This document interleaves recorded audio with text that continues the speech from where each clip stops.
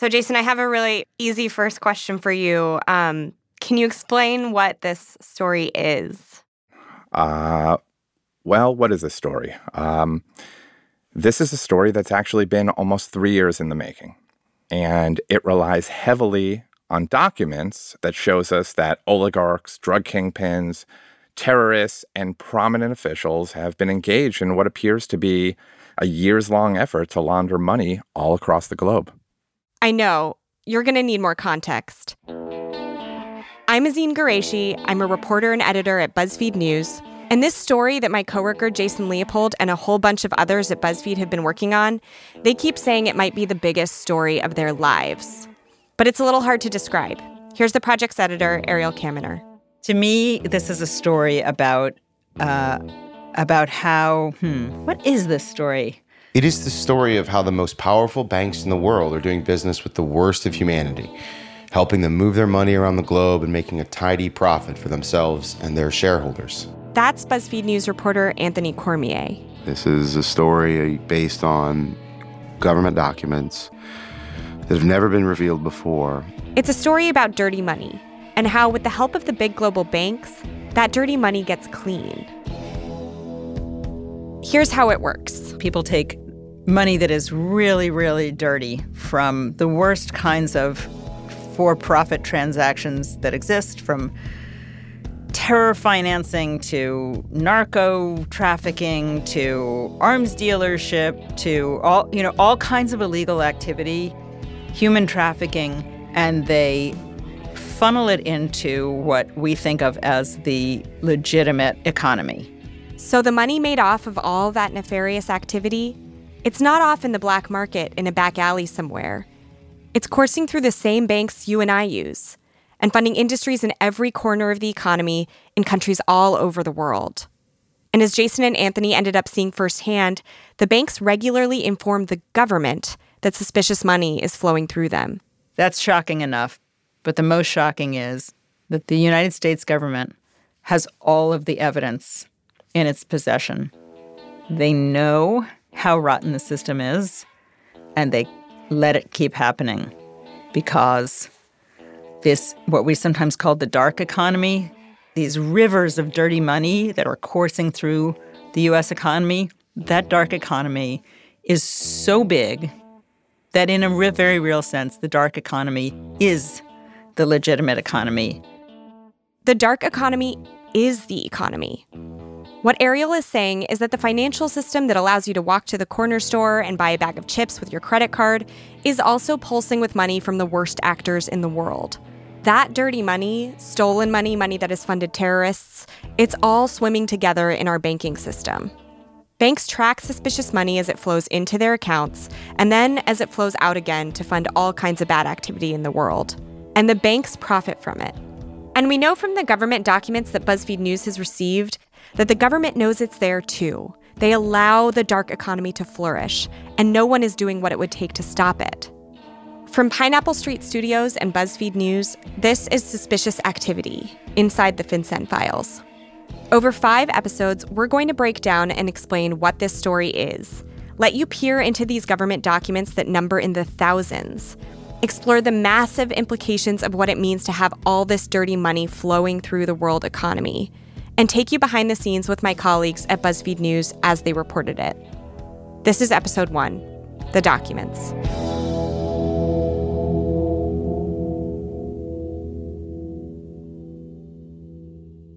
We're going to get into the specifics of how this all works in this episode. But before we do that, it's worth knowing a little bit more about the 2 primary reporters on this story, Anthony Cormier and Jason Leopold. I'm going to start with Jason. He's been an investigative reporter for 25 years. Before he came to BuzzFeed News, he'd been at Vice News, Al Jazeera, and the news website Truthout, always working on breaking big, seemingly impossible to get stories. Torture at Guantanamo, on the Enron scandal, one story on how the U.S. Air Force used religious material to train officers. And as a young reporter, Jason loved the work. I love the rush. I love the rush of breaking news, of breaking a story, of being first. It was very much like cocaine to me, which I also used to love. Early in his career, Jason got that rush from chasing sources. hearing something before anyone else did. But that kind of reporting can be risky. Sources can be wrong. As Jason learned the hard way when a source gave him misleading information, and he published it. As he matured as a journalist and got sober, which he has been for decades, he moved away from trying to get people to tell him things and started looking for hard, irrefutable evidence, government documents. He became an expert in prying them loose with the help of the Freedom of Information Act, or FOIA. Jason is so relentless and so intolerant of the bullshit excuses that government offices give for not handing over the goods that he's become the nation's foremost FOIA journalist. The FBI once referred to him as a FOIA terrorist in an interagency email. He personally files more FOIA lawsuits than pretty much any other entire news organization in the country. He's neck and neck with the New York Times. Through the Freedom of Information Act, he's obtained documents that showed how prisoners at Guantanamo were force-fed and revealed how the CIA justified the killing of American citizen Anwar al-Awlaki. The reason we know any of the details of Hillary Clinton's emails, even if you disagree with how they were spun, is because Jason fought for them, on principle. But FOIA has also allowed Jason to get information about very important subjects.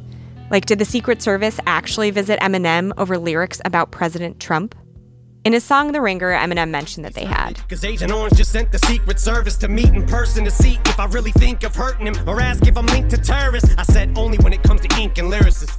So I just fired off a request, a Freedom of Information Act request to the Secret Service to see if they had any records on Eminem. Well, a year later, I ended up with these records from the Secret Service, which were unbelievable. And these were records that showed that the Secret Service investigated Eminem over what they perceived to be threatening lyrics, mentioning President Trump and Ivanka in the trunk of a car. But these records disclosed how the Secret Service went to visit Eminem and interviewed him, and they start questioning Eminem.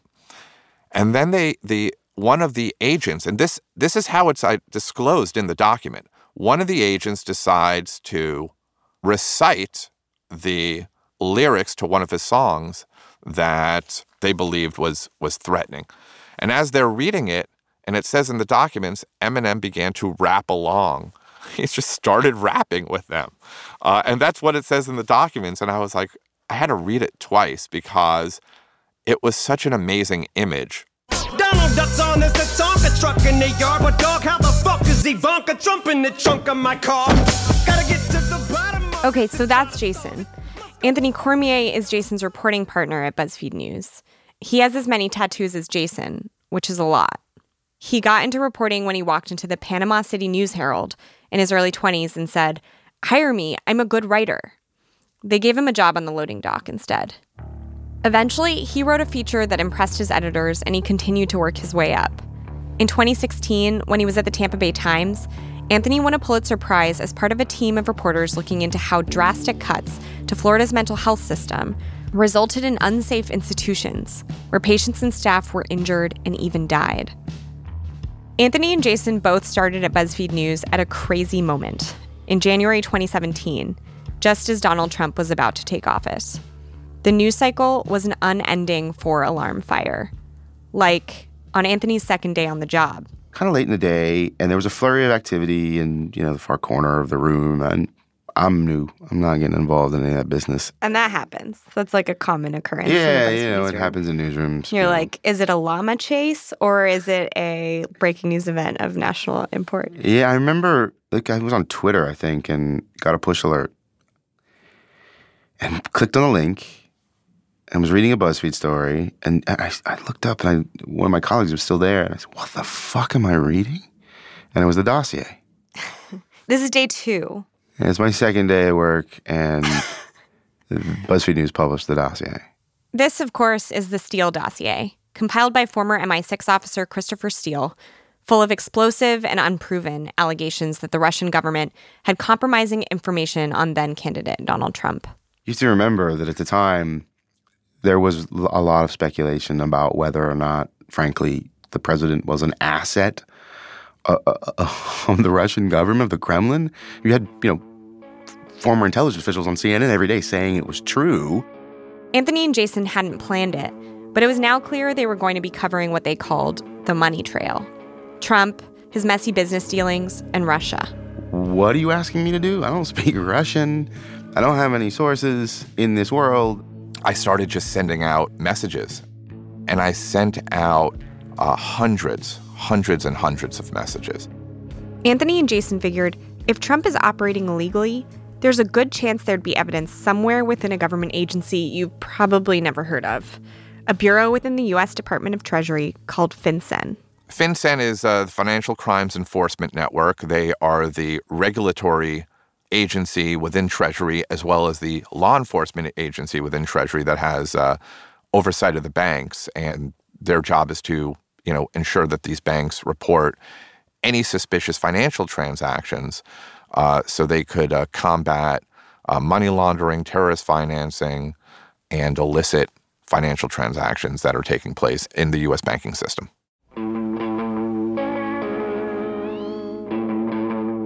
Jason and Anthony dove headfirst into their Trump reporting. It was hard going. But then they got access to some unusual documents. Documents they never thought they or any other reporter would ever lay their eyes on. Some of them were cut off.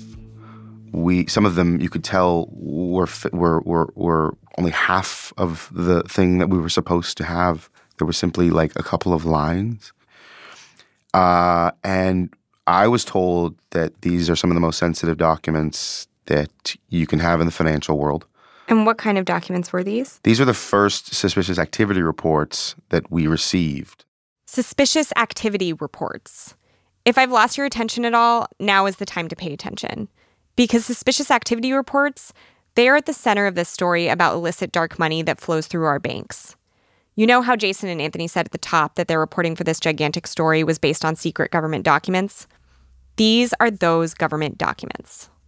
These reports are filed to the Treasury Department, to FinCEN specifically, and after they're filed, no one, outside law enforcement and financial intelligence agencies and approved members of Congress, is ever supposed to know about them. You can't subpoena them in most legal proceedings.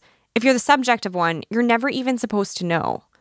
Only a handful of suspicious activity reports, they're called SARs for short, have ever become public. So can you describe, Anthony, and for like a total layman, what actually is a SAR? What's in there? Sure. So anytime the bank suspects that there is something unusual going on inside of its accounts, it is required by law to tell the U.S. government about it. The way that it tells the U.S. government about it is through a form called a Suspicious Activity Report. They list the name of the subjects who are identified as being or having done something suspicious. They tell you the amount, tells you the bank that flagged them. It tells you whether they're not a law enforcement or intelligence agency is involved. And then at the bottom of the SAR, there's something called a narrative. And it's what it sounds like. It's a written section that explains why the bank thinks a certain transaction looks suspicious. So you essentially get the most precise view of an individual's banking behavior that you can outside of perhaps a leaked, bank account.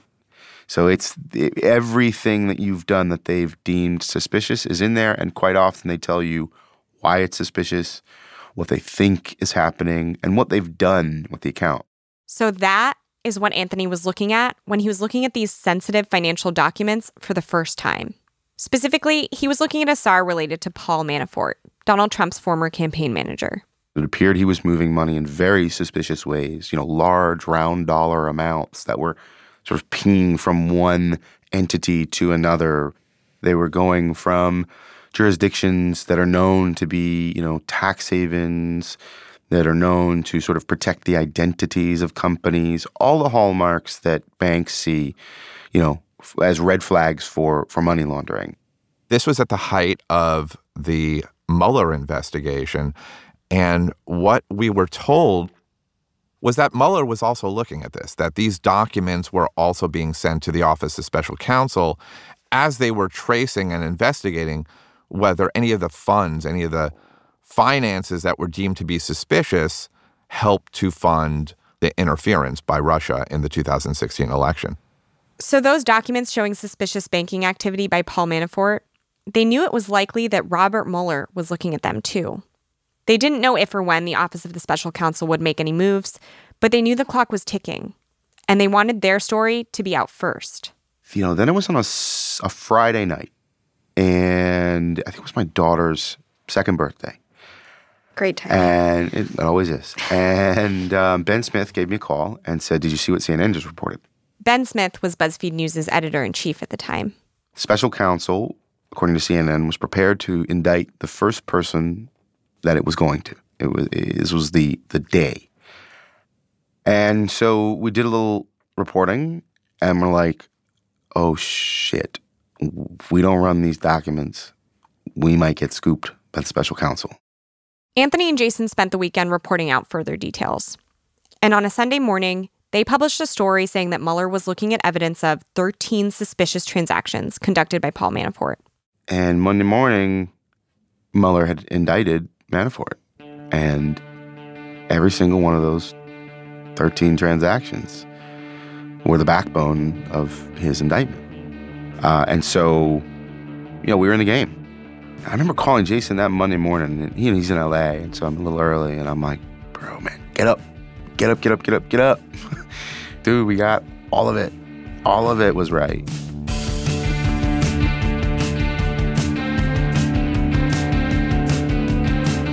More after a break.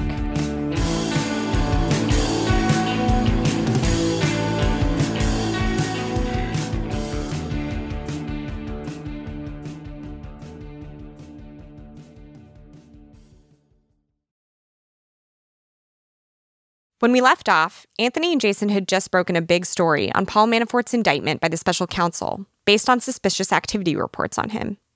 But Manafort's SARS were just the beginning. It was staggering to think of how powerful a document like this could be. And this was just one person's SARS. The government collects millions a year. Imagine what else was out there. Jason, do you remember the day that you were actually sent these documents? I do remember when I got the documents, but I'm not going to talk about that. I'm not going to talk about sources or methods. The Treasury Department, the Financial Crimes Enforcement Network, the agency that's at the center of our reporting, they issued a statement on September 1st. They posted it right on the homepage of their website. So if you go to fincen.gov, the first thing that comes up is this statement. And this statement says that they had become aware that some media outlets were going to publish stories based on suspicious activity reports. And they then described how the disclosure of suspicious activity reports is unlawful, threatens national security, endangers lives, potentially. And they referred the matter to the Department of Justice for investigation, as well as the Treasury Department Inspector General. What I will say is this, is that back in 2017, when I started at BuzzFeed, I was watching all of these news outlets, our competitors like the New York Times, the Washington Post, CNN, break stories. And I am so fiercely competitive that I wanted to break those stories too. And it brought me to a place where one day I was able to say, I got everything that I need, and everything that I need to report what we're now reporting. The day that I finally had the records was a pretty awesome day. It was an awesome day and just this amazing feeling of just euphoria, and then suddenly you become paranoid.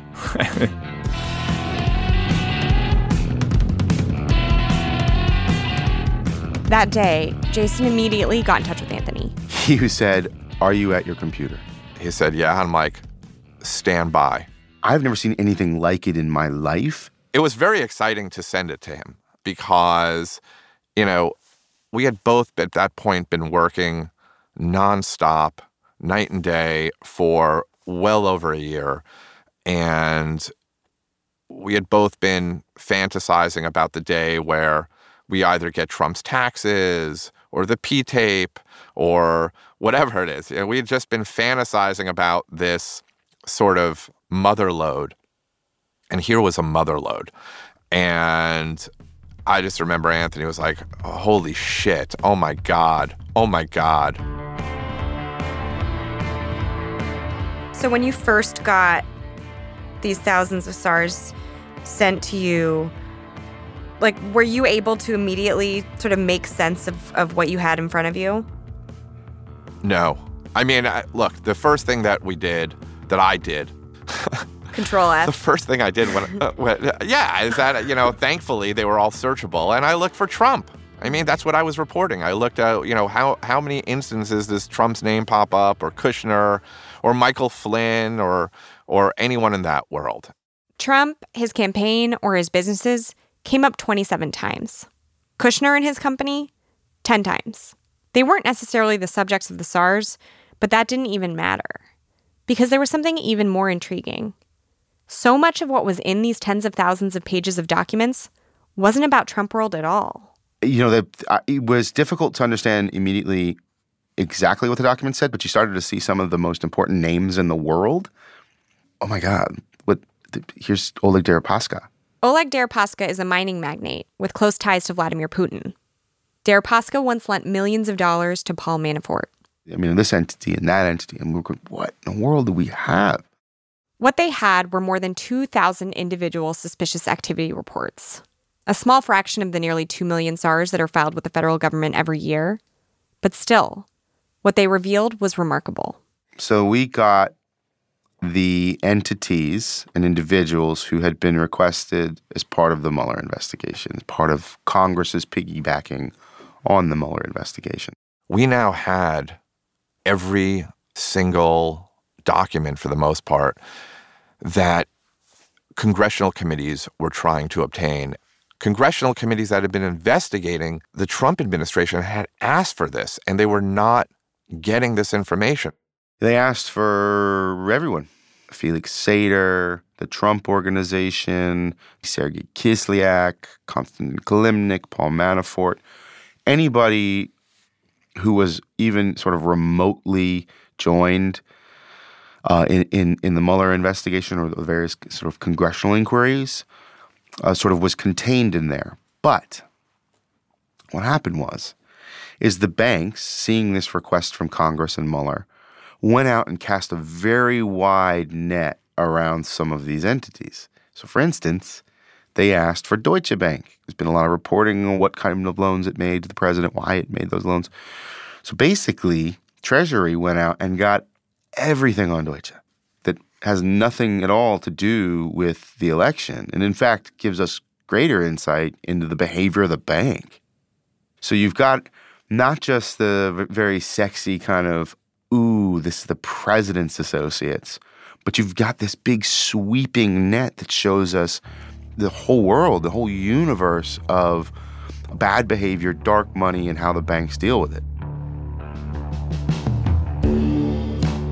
So it wasn't just the people who surrounded the president or anyone of interest to the special counsel.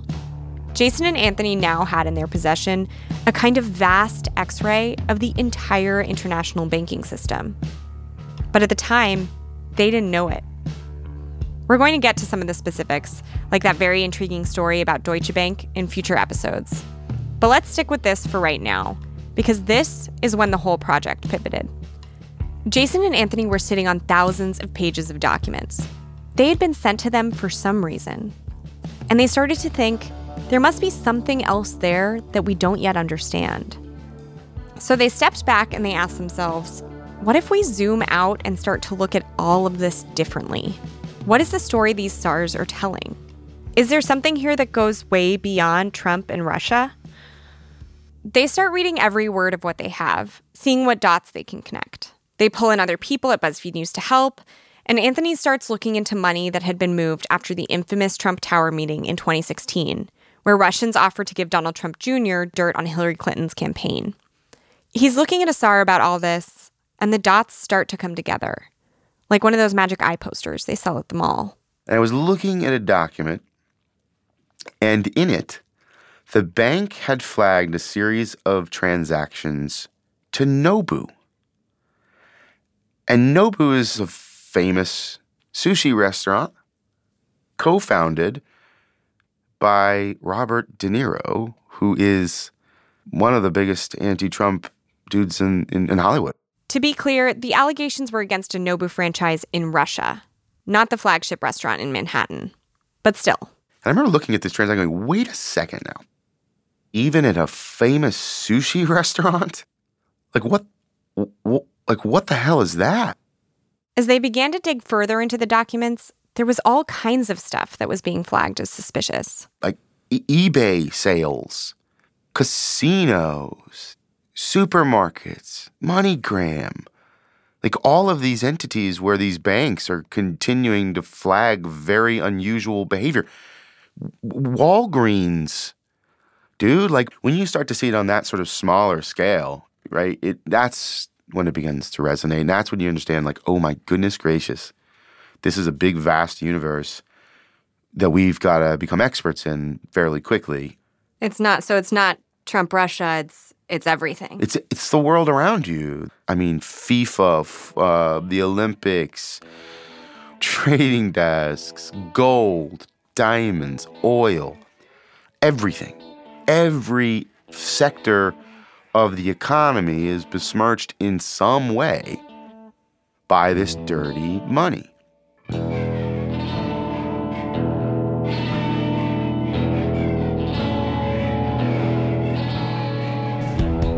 Next time on Suspicious Activity Inside the FinCEN Files, we dive into the dirty money flowing through one bank you've definitely heard of. What happened there and the criminal activity the bank facilitated is shocking. Look for it this Thursday.